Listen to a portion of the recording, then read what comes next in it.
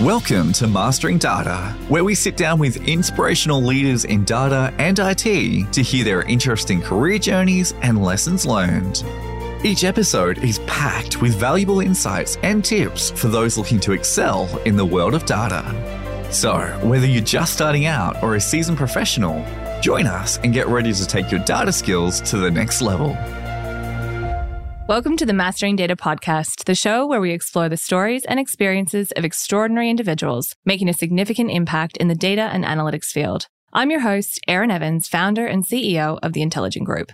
Today, I'm thrilled to welcome Mark Drasutis, a guest whose career has been a testament to the transformative power of digital innovation, data, and strategic foresight in some of the most competitive markets around the globe. Over the past 2 decades, Mark's journey spans notable roles at renowned organizations like The Economist, AOL Europe, Yahoo, News Corp Australia, IAG, and he's currently at the Australian Stock Exchange, the ASX, where he leads as the General Manager of Digital and Customer Platforms. He's celebrated for steering digital transformations that redefine customer experiences and drive business growth. From pioneering digital media at News Corp to orchestrating a customer-centric digital overhaul at IAG, Mark's accomplishments reflect his deep expertise in digital strategy, product management, and executive-level leadership. Today, I'm so excited to dive into his insights on leveraging data to fuel innovation, enhance customer experience, and navigate the complex digital landscape. Welcome to the podcast, Mark. Thank you, Erin. Thank you for inviting me, and thank you for the introduction.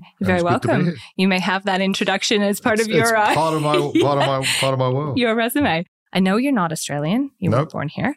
Talk to us about where it all began. The accents have been odd. Yeah. I've kind of picked up various nuances as I go through. My career started back in the UK at media, so a media company, where I was running a lot of their digital, building out their websites back in the day. It was like I used to code. I used to do various odd things and bad things with HTML and CSS. Oddly, building the website for Internet Magazine back in the UK. Yeah, wow. So I kind of have a career about 3 chapters, really. I kind of have a career around media back in the UK. So as you said, The Economist. So I took on the role there of product, basically helping them to understand how they could go onto the internet, subscription, all of that stuff. It was like, it's going to cannibalize the magazine. It's going to cannibalize media. Those were real problems back then. Oh, yeah, 100%. Yeah. Like, there was there was crisis in relation to like, how accurate is this? How can we embrace it? Don't want to do it. Don't want to go there. And then I joined second chapter AOL Digital Native. So I joined AOL as in the media division, and a lot of the work around video, mobile was coming in at the time. That shows how old I am. So I always have this little joke about we won't calculate. We won't calculate. I don't have to tell my mum what to do anymore. I have a mobile phone. Everyone, why do you want a mobile phone? So yeah, we built out a lot of mobile experiences. We built out a lot of the experiences on the internet back in the day with AOL, a lot of the message boards and a lot of that moving that transition into a browser, because AOL was not in a browser. It was bundled. Totally. Bundle, unbundle is part of my career. Bundle, unbundle. I would join Yahoo and became their EMEA Chief Product Officer effectively across all of their products across 19 markets, multilingual, all those challenges, multi-global, all the challenges of GDPR, all the challenges of advertising, cookies, how we actually monetize content around the internet, how we basically scale video. Amazing. And Circa then, what year was that? That would have been, so I joined AOL in 2000. Okay, so that was that digital 2000, boom. 2006 there, then 2007 through to 2010, 11. Okay, so that was a real digital boom and transformation period. Massive boom. So bus time in Economist days. In there is Sportal, which is one of my startups. I basically worked at a startup. Cool. Everyone has to have startup on their career. Of course. Check the box. Sportal was amazing at the time. It was trying to do streaming sport across Europe at scale, but without any of the bandwidth, any of the mobile technology. Kind of like KO today, let's say. KO as is today, but effectively back in the day. Wow. Before its time. Before its time. Definitely. We used to do a lot of things around 3G, how you can stream closest to the tower, all those kind of things. And then from Yahoo perspective, a lot of data-driven decision-making started coming through because we're basically using Omniture back in AOL days, then onto Adobe and various other platforms for mail, search, etc. across markets. Amazing. So that was a big chapter of my career. I learned a lot there. I learned how to scale. I learned what leadership was at a scale team. There's no remote team. There's just teams all over the world delivering outcomes for customers. The third chapter moved to Australia. Started at News Corp Australia as head of innovation. Fantastic. And basically poacher term gamekeeper a little bit. Yeah. So coming into a media organization, trying to understand how the digital natives are operating into an organization that's a little bit more traditional in its way of working, way of operating, and its way of being. So instigating a lot of innovation type techniques, corporate innovation techniques like startup fund, scale up media fund. A lot of Which the work would have been new, very new for the Australian market at that time. A little new for the Australian market, yeah, 100%. A lot of it was kind of like not leading edge, but just kind of like fast follower. But Australia is, it's a follower. Totally. It's a laggard follower of most of the trends around the world. So because of the scale of the country and the customers are way ahead of the businesses in Australia. So one of the pieces of research I did before I came here was how do people access the internet off Australia? And it's something like, and this is a bit of Netflix data as well, like Netflix had a massive sign up, as you know, in Australia before they even turned up in Australia. Totally. And it's something like 42% of the population was using a VPN to access the internet, which effectively tells you something. Absolutely. That their customers are a bit further ahead than the business. I think is the crying term. out for various technologies. Yeah. And then, so News Corp Australia, Chief Product Officer there, across their digital businesses, an amazing team there, doing a lot of API, enabled the whole business, built a lot of platform work, put in WordPress, all of that good stuff, moved into data with News Extend, and also what they could do with the data around understanding customers' behavior and how we could work that data with Quantium and Ambiata as a business, and KO on the video side, a lot of that work there. And then moved to IAG, who are going on a really big journey around purpose-driven organization. I really love purpose-driven organizations. Yeah. So make a world a safer place is a very good purpose to align to. Pretty good one. And Julie and Brent and the team there were building a lot of we need to really fundamentally digitalize our business to be understanding our customers better, using the data to drive their outcomes. So we built a lot of journey models there, as you said, like end-to-end customer journeys. Yes, definitely. To digitize the business. And then from there, COVID. Yeah. Oh, that little thing. That little thing, as everyone says. Most businesses digitized very quickly and then joined survival. Yeah. Mm-hmm. And then joined ASX around about 2 years ago to just help them on their journey about how they could also move as a digital by design business. Amazing. Understand how to be customer driven, because very much a whole different market for me. And as you can see there, I'm kind of not. I was going to go there. I'm not your kind of financial services guy. Right. I'm kind of, interestingly, I don't even have a driving license. But I was doing car insurance, motor insurance at IAG, which always the team used to laugh on because it effectively meant I had to listen to customers. I didn't know the answer. Like some product managers, some product leaders kind of have this biased view. They kind of know the answer because they know this is how we've done it. Subject matter. And yes, of course. So I don't know that at ASX. Trust me, there's a lot of expertise in that business that's super smart and knows entirely how all that works. Yeah. But how do we actually deliver that at a different level, effortless experiences, pervasive automation, and threading innovation on top of high quality data? That's what it all comes back to. Yeah. Hence why we had a conversation, Erin, because if you haven't got that, and that's my lessons from way back in the day, if you haven't had the good quality content economist, you're never going to survive on the internet. If you haven't had the good quality data of your customers and able to personalize experiences and customize experiences at Yahoo, going to be dead. Search is all about data. So actually you need to be really, really smart with how understanding your high quality data. Same at News Corp. Again, rich, real amazing content. And very customer 360, I would imagine as well. Especially if you start combining Quantium data and you start looking at that big picture. Correct. You start looking at the big picture and you look at all the brands that are there in the News Corp portfolio. You start pulling all of that into a circle around for an advertiser or for a customer. It's very interesting. Powerful. So so that's me. I'm a water rat. So it's the dragon year, lunar year. So apparently prosperous for me. Oh, there you go. You're winning this year. I'm all about it already. I'm already on a winner for 24. You're already a winner. So that's me. Brilliant. Oh, I love that. That's a pretty big career. Like that is meaty. Those roles are not, inconsequential in any way. No, they're not. And it's also interesting. They're not inconsequential. And when you play them back to yourself, you kind of go, I've probably learned a lot of lessons in that. One thing I do with my teams is I try to basically, and conversations I have at various levels is I've made a lot of mistakes in that. So I'd love to hear about them. So you don't have to make them. You know what I mean? Do you know what? And it's helpful though, isn't it? Sometimes the most powerful learning and growth, as we all know and experience as adults, is the stuff that catapults you forward 10 steps. The hardest things are the ones that are directly related to your growth. Talk to me about some of the hardest times that you've experienced and sort of your strategies for working through them. It's helpful for a lot of people listening. Yeah, okay. A couple of the lessons actually. So One really hard time was actually at AOL. If everyone doesn't remember the 7/7 bombings in London. Yeah. 2005. Feels like a lifetime ago. So we were in the middle of it because effectively we were one of the biggest providers of news content, media content, video content in the market at the time. And actually, a number of my team were actually involved in the bombings. So if you remember a famous photo, there was a guy helping someone with a mask on their face, like a thing. That was one of my team. Wow. So he came in, did that, Edgware Road, then came in the office.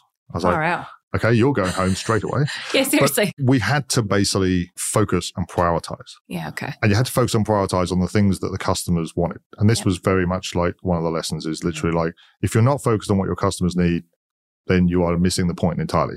So at that stage, everything stopped at AOL. It was all focused on what we could do about getting information out to our customers. Yeah. And video was kind of nascent at that time. It sounds odd, but 2005, it was kind of nascent. So the BBC, ITV, and other networks in the UK didn't really have a streaming network, but we did because we'd done Live 8 back in the day.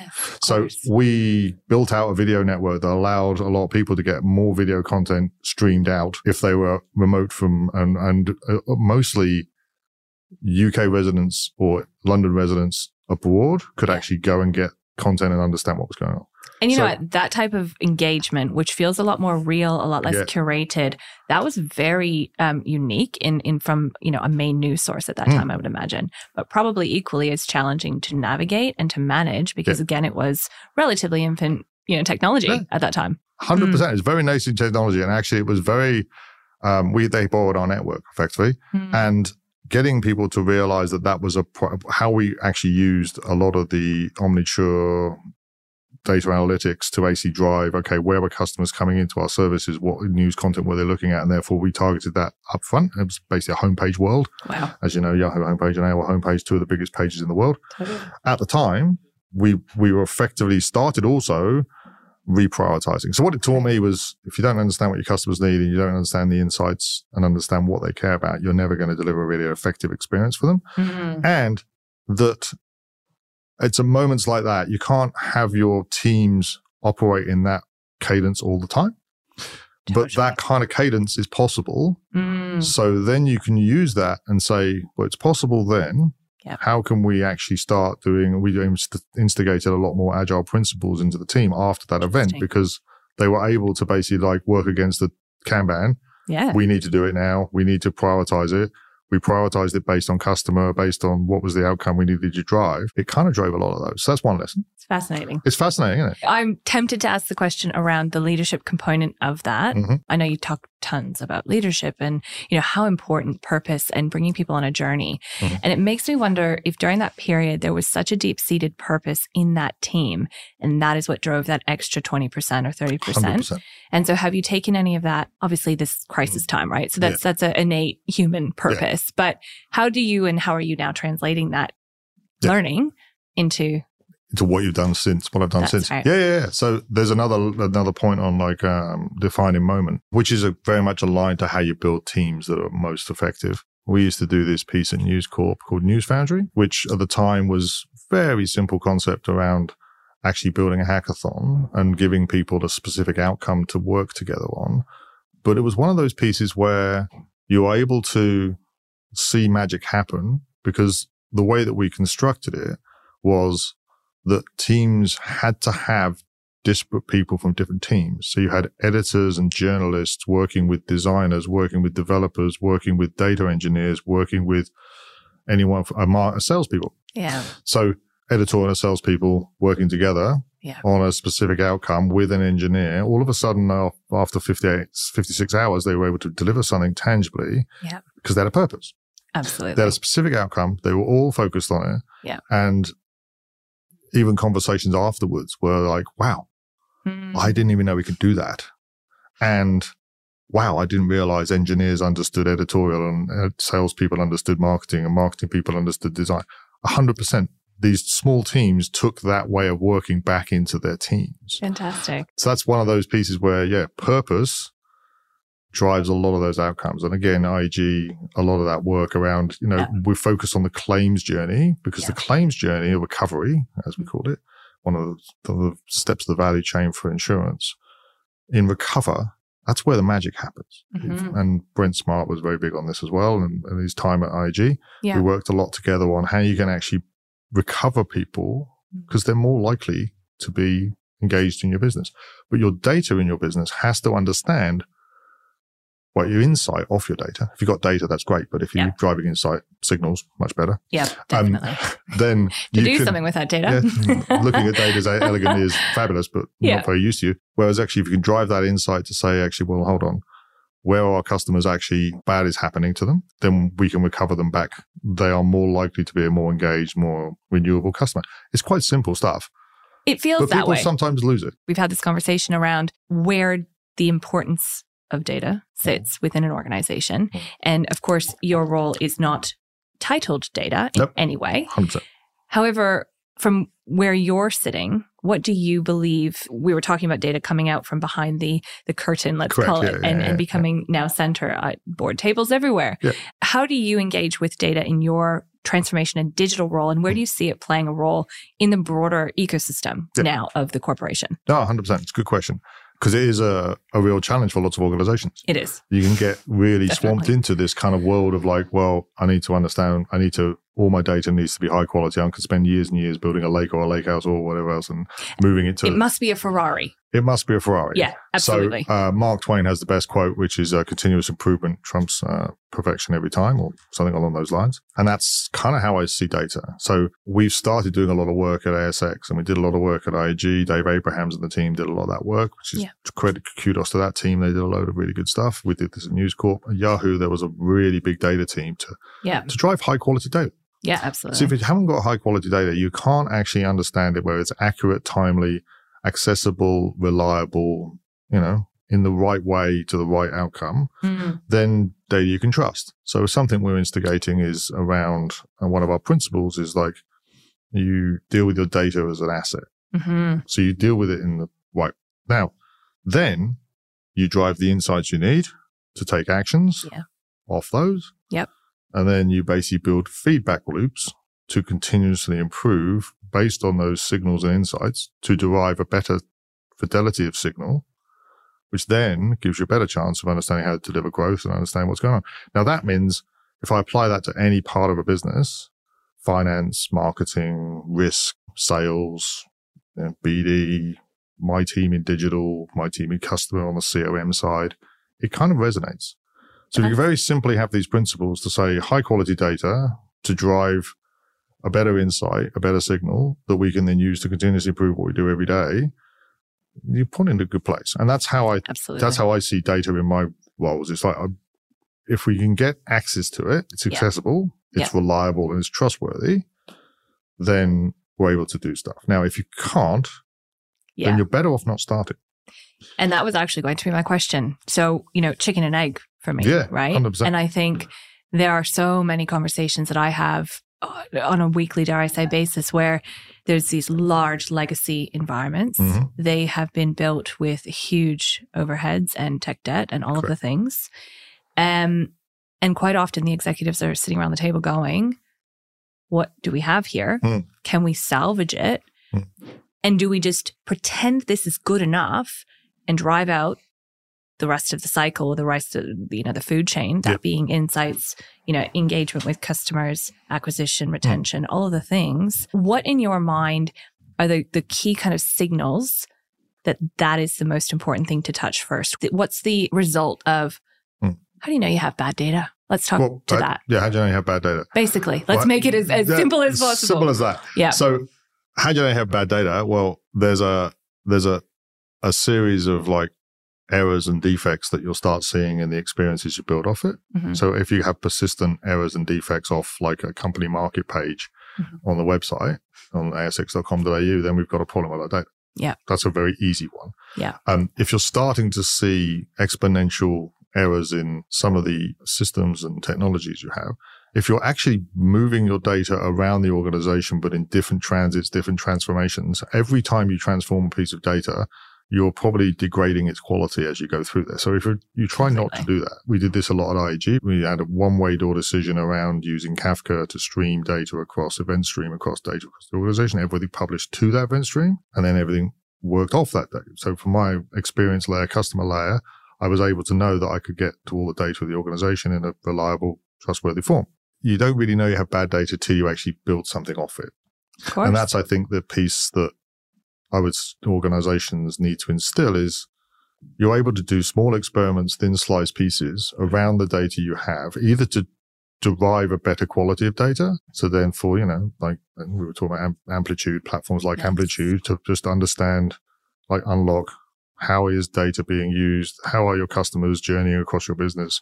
That piece of data could then be fed up to your exec suite and go, look, did you know that our customers are doing X, Y, Z in certain scenarios? And how powerful. How powerful. Because then you can go, okay, what if we did more of that? And then you can do that in finance, you can do that in marketing. It's just a thin slice of how do we derive data and signals? How do we ensure it's consistently being then monitored and updated? And then you can then scale those. It's a little bit flippant to say that, you can't just, if you store your data in one place, it's going to be better. It's not going to be better. It's just, you need to make sure that you have maintenance and high quality. That's why I quite like this valuing data as if it's an asset.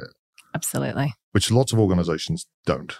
They leave it in some place, or they have their customer data all over the shop, or they kind of do whatever else. We did a lot of this at News Corp about the data. It was locked. We unlocked it, and therefore the value was derived from it. So that's how I would do it. I look at it and say a bunch of small experiments around slices that basically allow you to see whether you do have high quality data or not, and then what data can you derive from those experiments. The litmus test, really, of all of those little bits and pieces. And I think it's a great way of doing that, right? Really just pulling those pieces. And the smartest way from an exec level, as I see it, is an organization that has a balanced scorecard or a series of outcomes or OKRs in its kind of exec suite that is, here's what we're here to do, here's what we're on the point for. Build your experiments and your thin slices around each of those outcomes that's on your balanced scorecard. Perfect. So then you'll go, well, actually, my financial data is not very accurate. That's a problem. You probably know that already. Yeah. You can then build it back up saying, actually, well, the measure we have is around improving our data quality.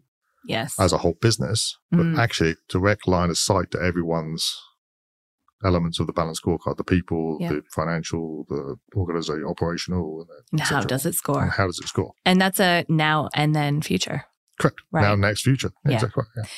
We have had quite interesting discussions around the role of AI, ML, Gen AI, all the fun things. Oh, I love those. We were talking about a certain report, the Gartner report, I can say it, that came out end of last year, and how they did the surveys and they kind of dug under the hood. Everyone's talking about AI, ML and how they can leverage this and how they can use it for competitive advantage. Yeah. The survey came out with 4% of Australian companies, drum roll please, 4% already. We had a bit of a giggle about it. We did. What's your thought process around this? The reason why I giggle is because it doesn't surprise me. No, I think I said about 5%. 5%. So Peter Veal has a really good piece from MIT on this in relation to businesses in Australia being ready for transformation or being and it was like in the 20% numbers. Yeah. And you kind of go, well, okay. So as I said, most customers or most businesses in Australia are ahead of the businesses that are driving these outcomes. Yeah. And I think one of the challenges is at least we're honest that we're not ready for it. Is a good place to start. Completely. Secondly, whether or not I think we know as a collective, though. That's whether we know what as I'm a collective. concerned about. No, exactly right. Whether we know as a collective, and actually how can organizations help each other in this space? Because 100%. It's, again, one of these foundational elements. So there was all this conversation about hyperscalers and cloud comes into Australia and building all the various different regions and data centers, and AWS is here now and GCP is here now and Azure's here now and Snowflake's here now, and it's all good. But actually, back in the day, there wasn't many cloud providers in Australia. No. But that was a competitive advantage for a bit. Completely. But actually then it's not a competitive advantage because it's accessible to everyone. And I think the same thing will occur when you think about it for those 4%. Because collectively as a country, we all need to be working out high quality data to therefore be ready for something that's just going to be pervasive for everyone. So I think CBA came out saying they got 50 use cases. I could probably come up with 50 use cases at ASX very, very easily. Yeah. It's just how are you building those at a scaled, reusable, repeatable way? Yeah. That means that in theory, every bank could have those use cases. Completely. Which no doubt they do. But everyone does it in their own little silo. I used to do a lot of work with the startup community when I was at News Corp, and I still do a lot with Murray and the guys at UTS. And there was always this question about, well, Sydney's fintech and Melbourne's retail tech, and it's like, you're two small to compete with each other. Totally. As a country, Yeah. we need to think about what we're doing with Gen AI. Collectively. So this is collectively. And I introduced you to Tiberio, the Gradient Institute, looking at it as a scaled thing. Like, actually, let's look at ethics in a scaled completely way once. Yes. And apply and get it right. And to get it right. And you mentioned, of course, I've got this lens on with data. Gotcha. Your comment was you have to get the data right before we even go down this pathway. Correct. What do you believe are the key components that must be kind of a MVP, let's call it the most valuable pieces of this that need to be in place if you do nothing else, or the minimum viable product? Minimum viable product for Gen AI. I think you need to have a level of understanding around the 5 measures of data quality across the data you're going to be then applying a model to. Yeah. You then need to have a conversation around actually do it yourself internally first before you go open. So a lot of people are jumping on open AI and outsourced open source models, but you need to build your model to train your model. That's where the value add is. Absolutely. And then you tune that model maybe also against your own data, or maybe you teach it against the open model and then tune it against you, which I think is what Rami suggests in Immersion. But I think you have to have a conversation around, like, how are you measuring the data that you're using against your model against the 5 measures of quality? Yes. Start there and then apply a model, test your model, train your model, test your model, and then tune your model. Yeah. Continuous loop. There's a big discussion about it's only valuable when it's in production because it gets much more scaled signals. One thing I think organizations kind of sometimes forget is that they have a bunch of customers in their organization. They're called their employees. So a lot of the that things, is a good point. A lot of the things you could do with Gen AI could be within a boundary of safe and secure by actually allowing your employees in a safe way to actually train your model and provide feedback on your model. Yeah, brilliant. Instead of putting it in the wild in your call center or putting it in the wild out on your thing. I think that's just simple stuff. It's a really good point.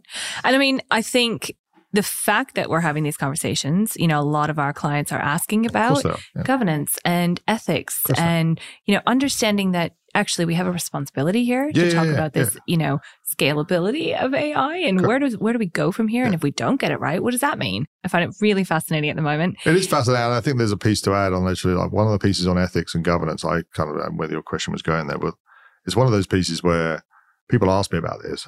Ken, our GM of customer product, he basically asked me, how would you look at this in relation to ethics and responsible AI? Yeah. And it's kind of one of those where if you look at the data that you have in your organization, it's particularly around customer, because I do a lot of customer data. I cover a lot of PII and various things and the controls and governance over there. Very topical at the moment.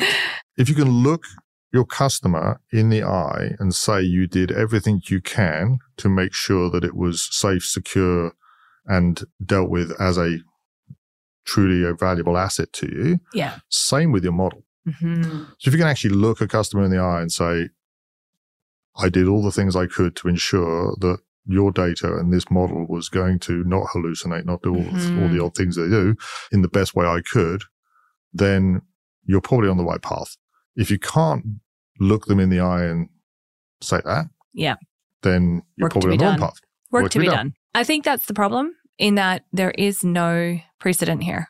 No. We don't have the templates. We don't have, history and years of, watching hallucinations or looking at models train or watching skew. We don't know. Correct. So, these questions are very critical. And I think there's a lot of anxiety around them. 100%. Great that you're asking those internally. 100%. Well, this device here, back in the day when we were using it at Sportal and various other things, used to basically fry your brain, apparently, to some people. Yeah. But we developed a kind of understanding of how you utilize it, how you basically use it, how it works. We've now got standards globally for when you go roaming for your mobile phone. You don't have to basically change your SIMs in every country for different How wonderful networks is that now? all over the world. How good is that? But back in the day, that didn't exist. There was multiple streaming formats. There was multiple video formats. There was multiple everything.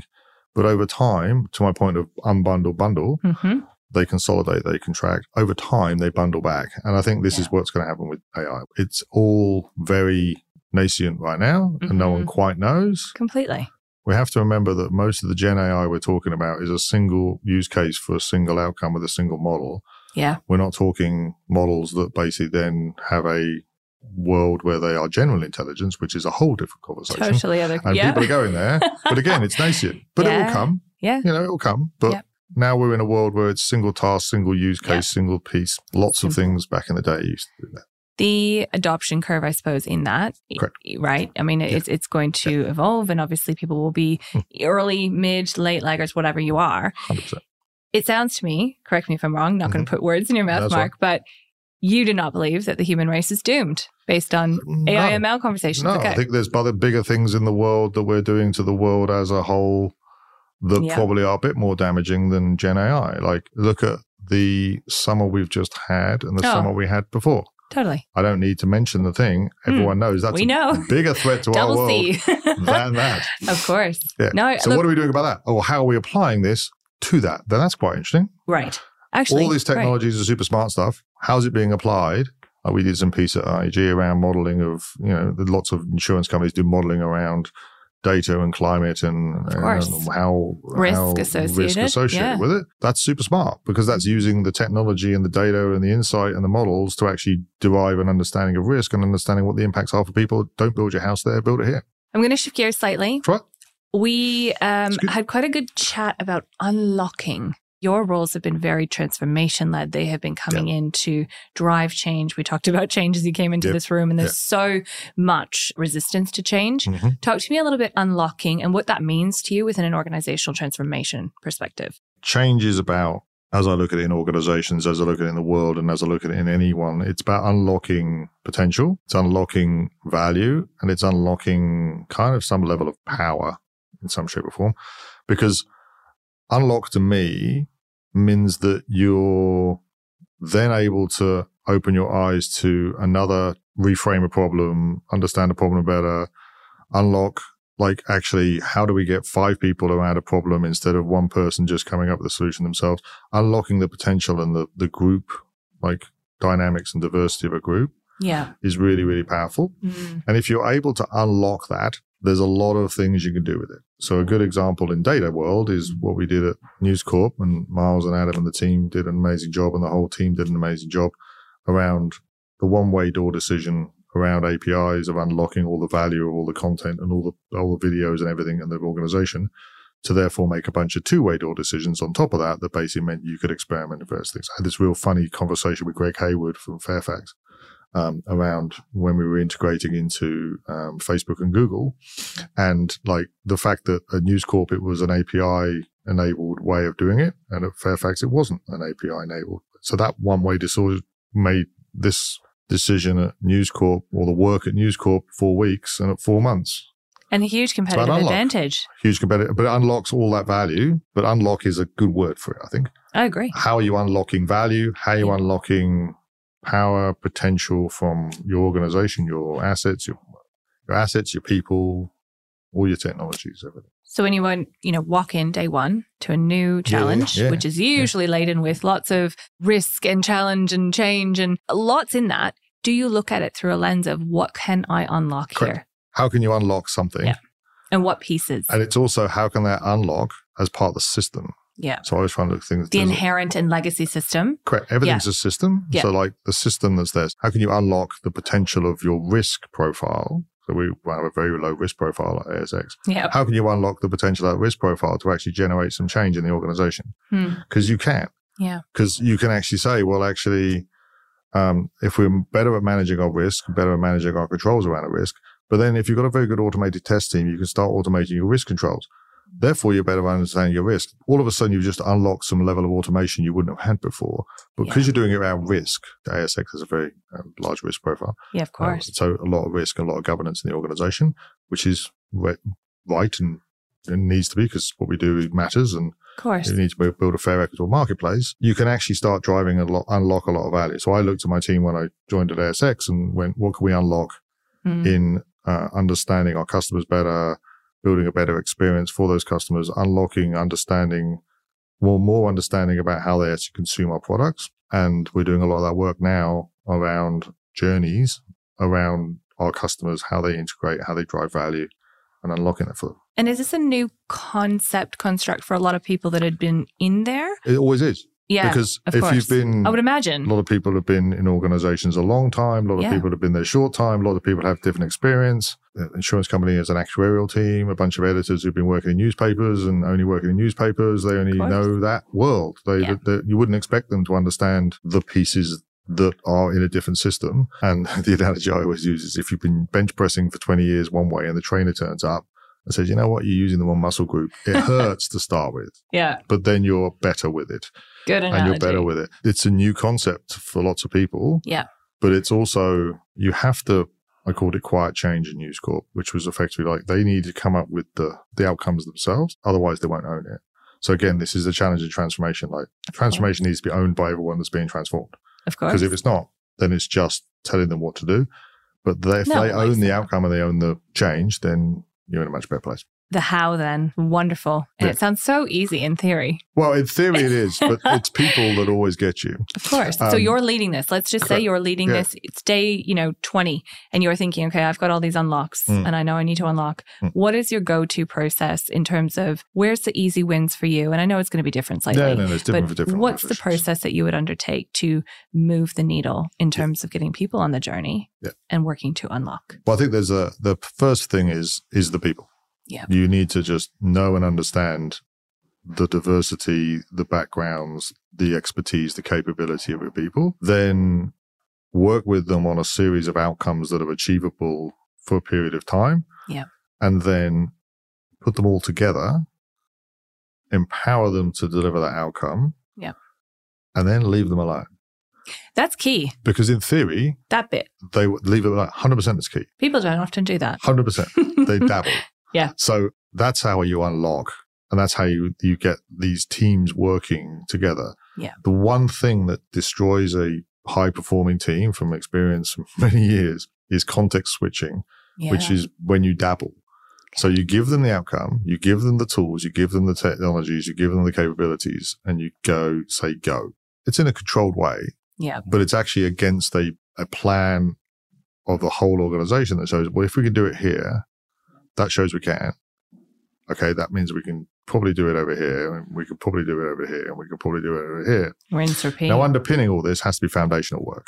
So you have to basically make sure you've got the right technologies, you're in the right posture. So you're not trying to do this with a bunch of old kit. You're trying to do this in cloud. You're trying to do this with easy configurable, low code, no code, customization, not build, that type of stuff. And is that a precursor to the people piece? It's really understanding the legacy. Well, there's two ways of doing that. Yeah. So it's either a precursor to it, depends on where you are on your journey in relation to modernization and simplification of your technology architecture. That's why I always love writing with an architect. Yeah. Call out to the architects who work for me. Absolutely. Work with me, because shout out. It's only as good as your architect that rides with you. Absolutely. I've got a really good one now at ASX, got a really good one at News Corp, a really good one at IG. So, these architects are really good. You need to architect like your transition state. This is where the now, next, future goes. You're in your now. You need to understand your next. Yeah. Everyone can see the future. Like cars that drive themselves.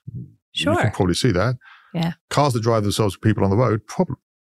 Because it's the people that's the problem. Now, just cars. You need to understand the now, next, future. And then I think you can do it two ways.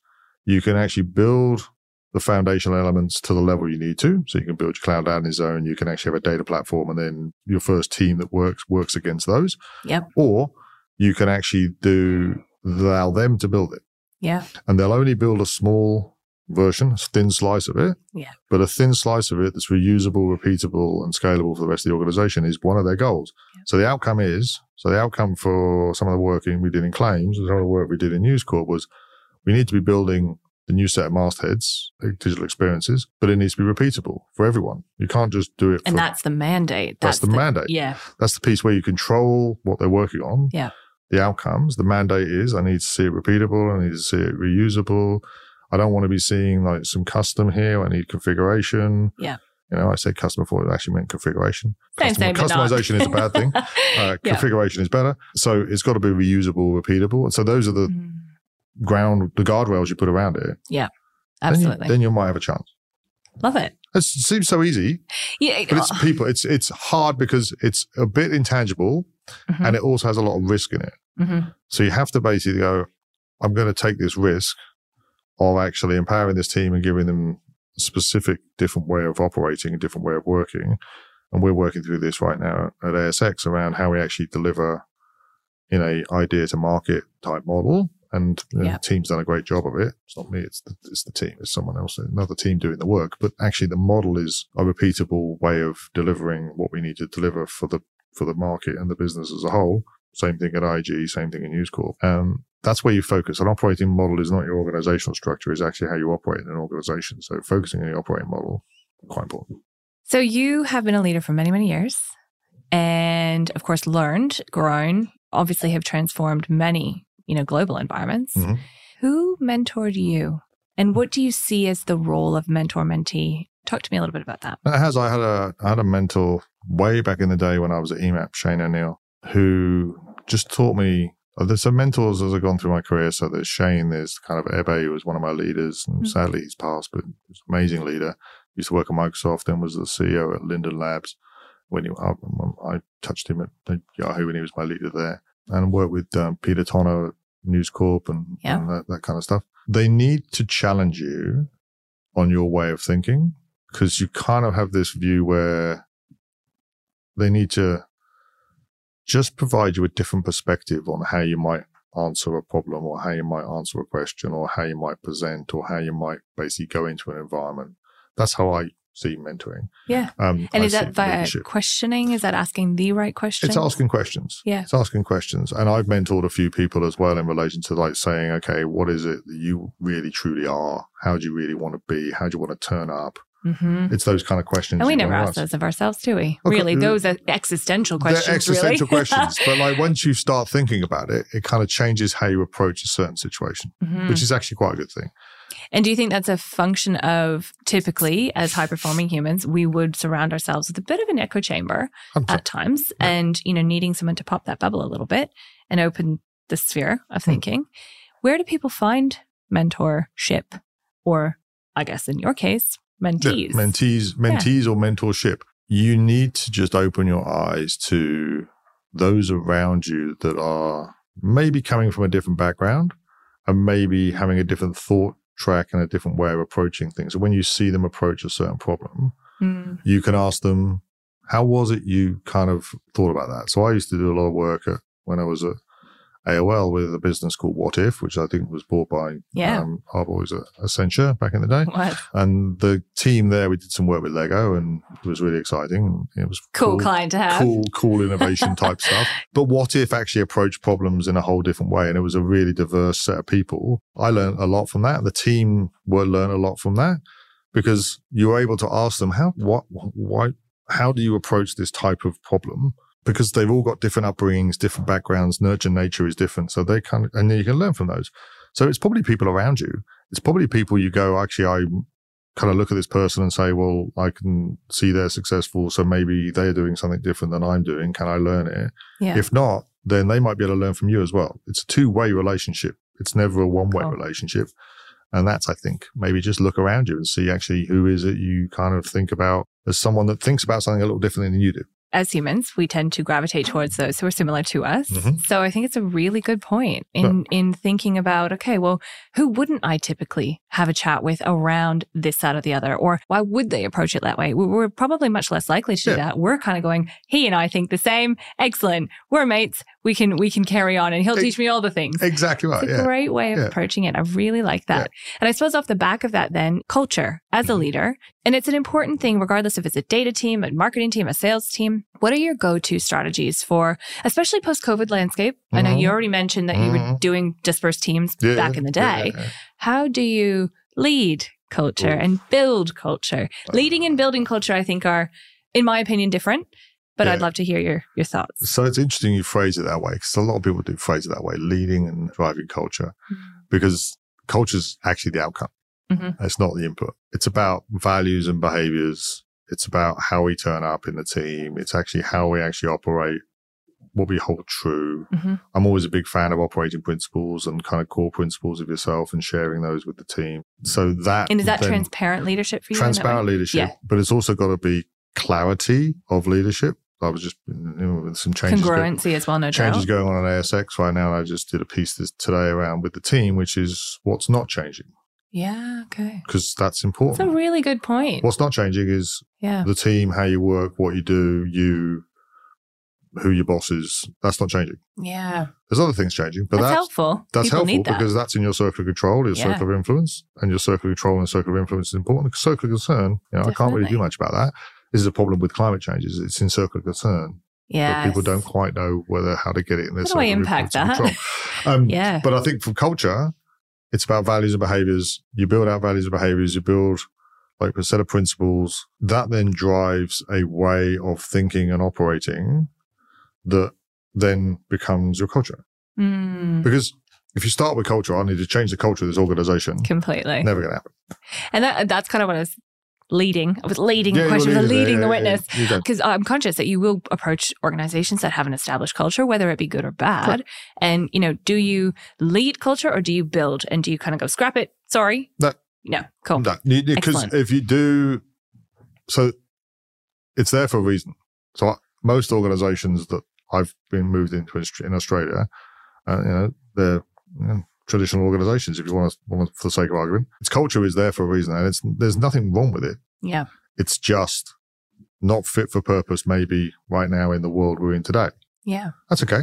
Cool. But that just means that when you think about it, it maybe is fit for purpose. And some cultures are fine. The command and control is required in certain organizations. That cultural dynamic it works perfectly. Totally. So there's nothing wrong with it. If you want to be a certain type of organization, this is what Peter Harmer did a really great job with the team at IAG when they put in the purpose work.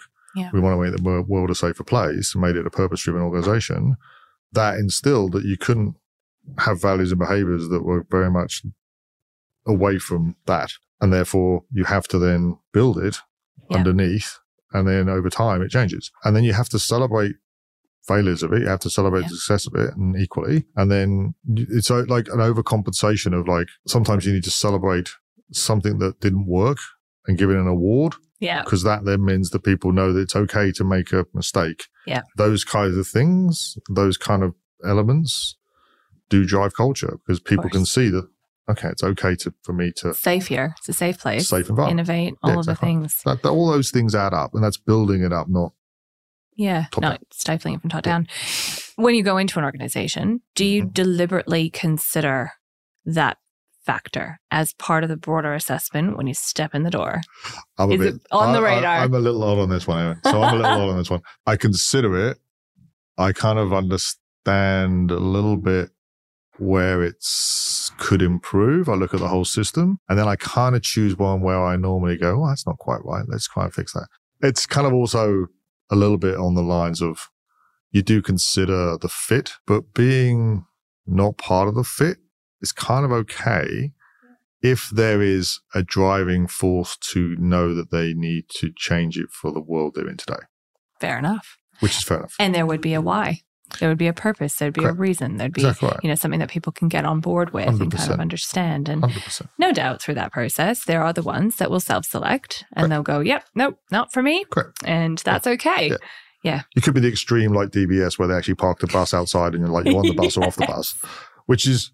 I mean, that's the way to do it. But it's symbolic. It's symbolic. It worked because actually, like, everyone was like, I want to be on the bus. Yeah, and then they ran out of seats. They ran out of seats on the bus. It's fine.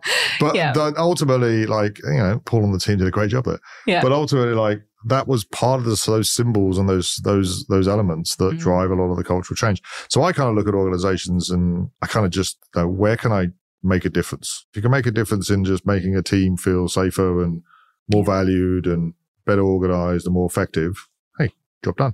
Definitely. If you've made some seismic changes in an organization, great. But it never takes one person. It's all a team sport. Definitely. Now, we don't have heroes of transformation. We have organizations that transformed. Absolutely. And you don't have if you have a superhero culture, you've got a bit of a problem.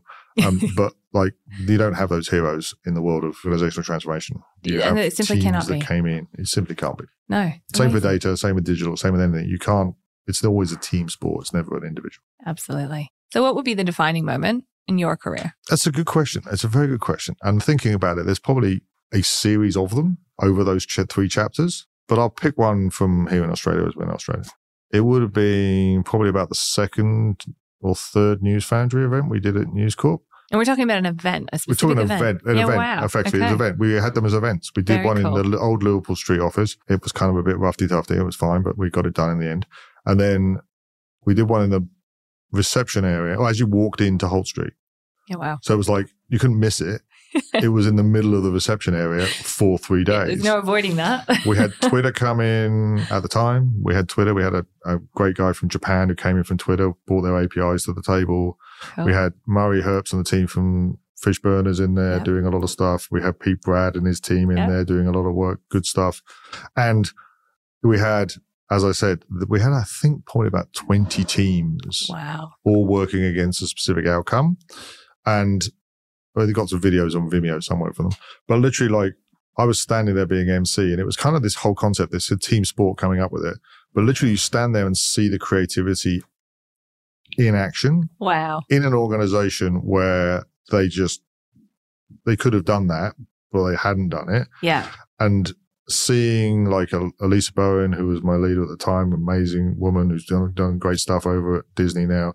She was just open to, let's go do it. Cool.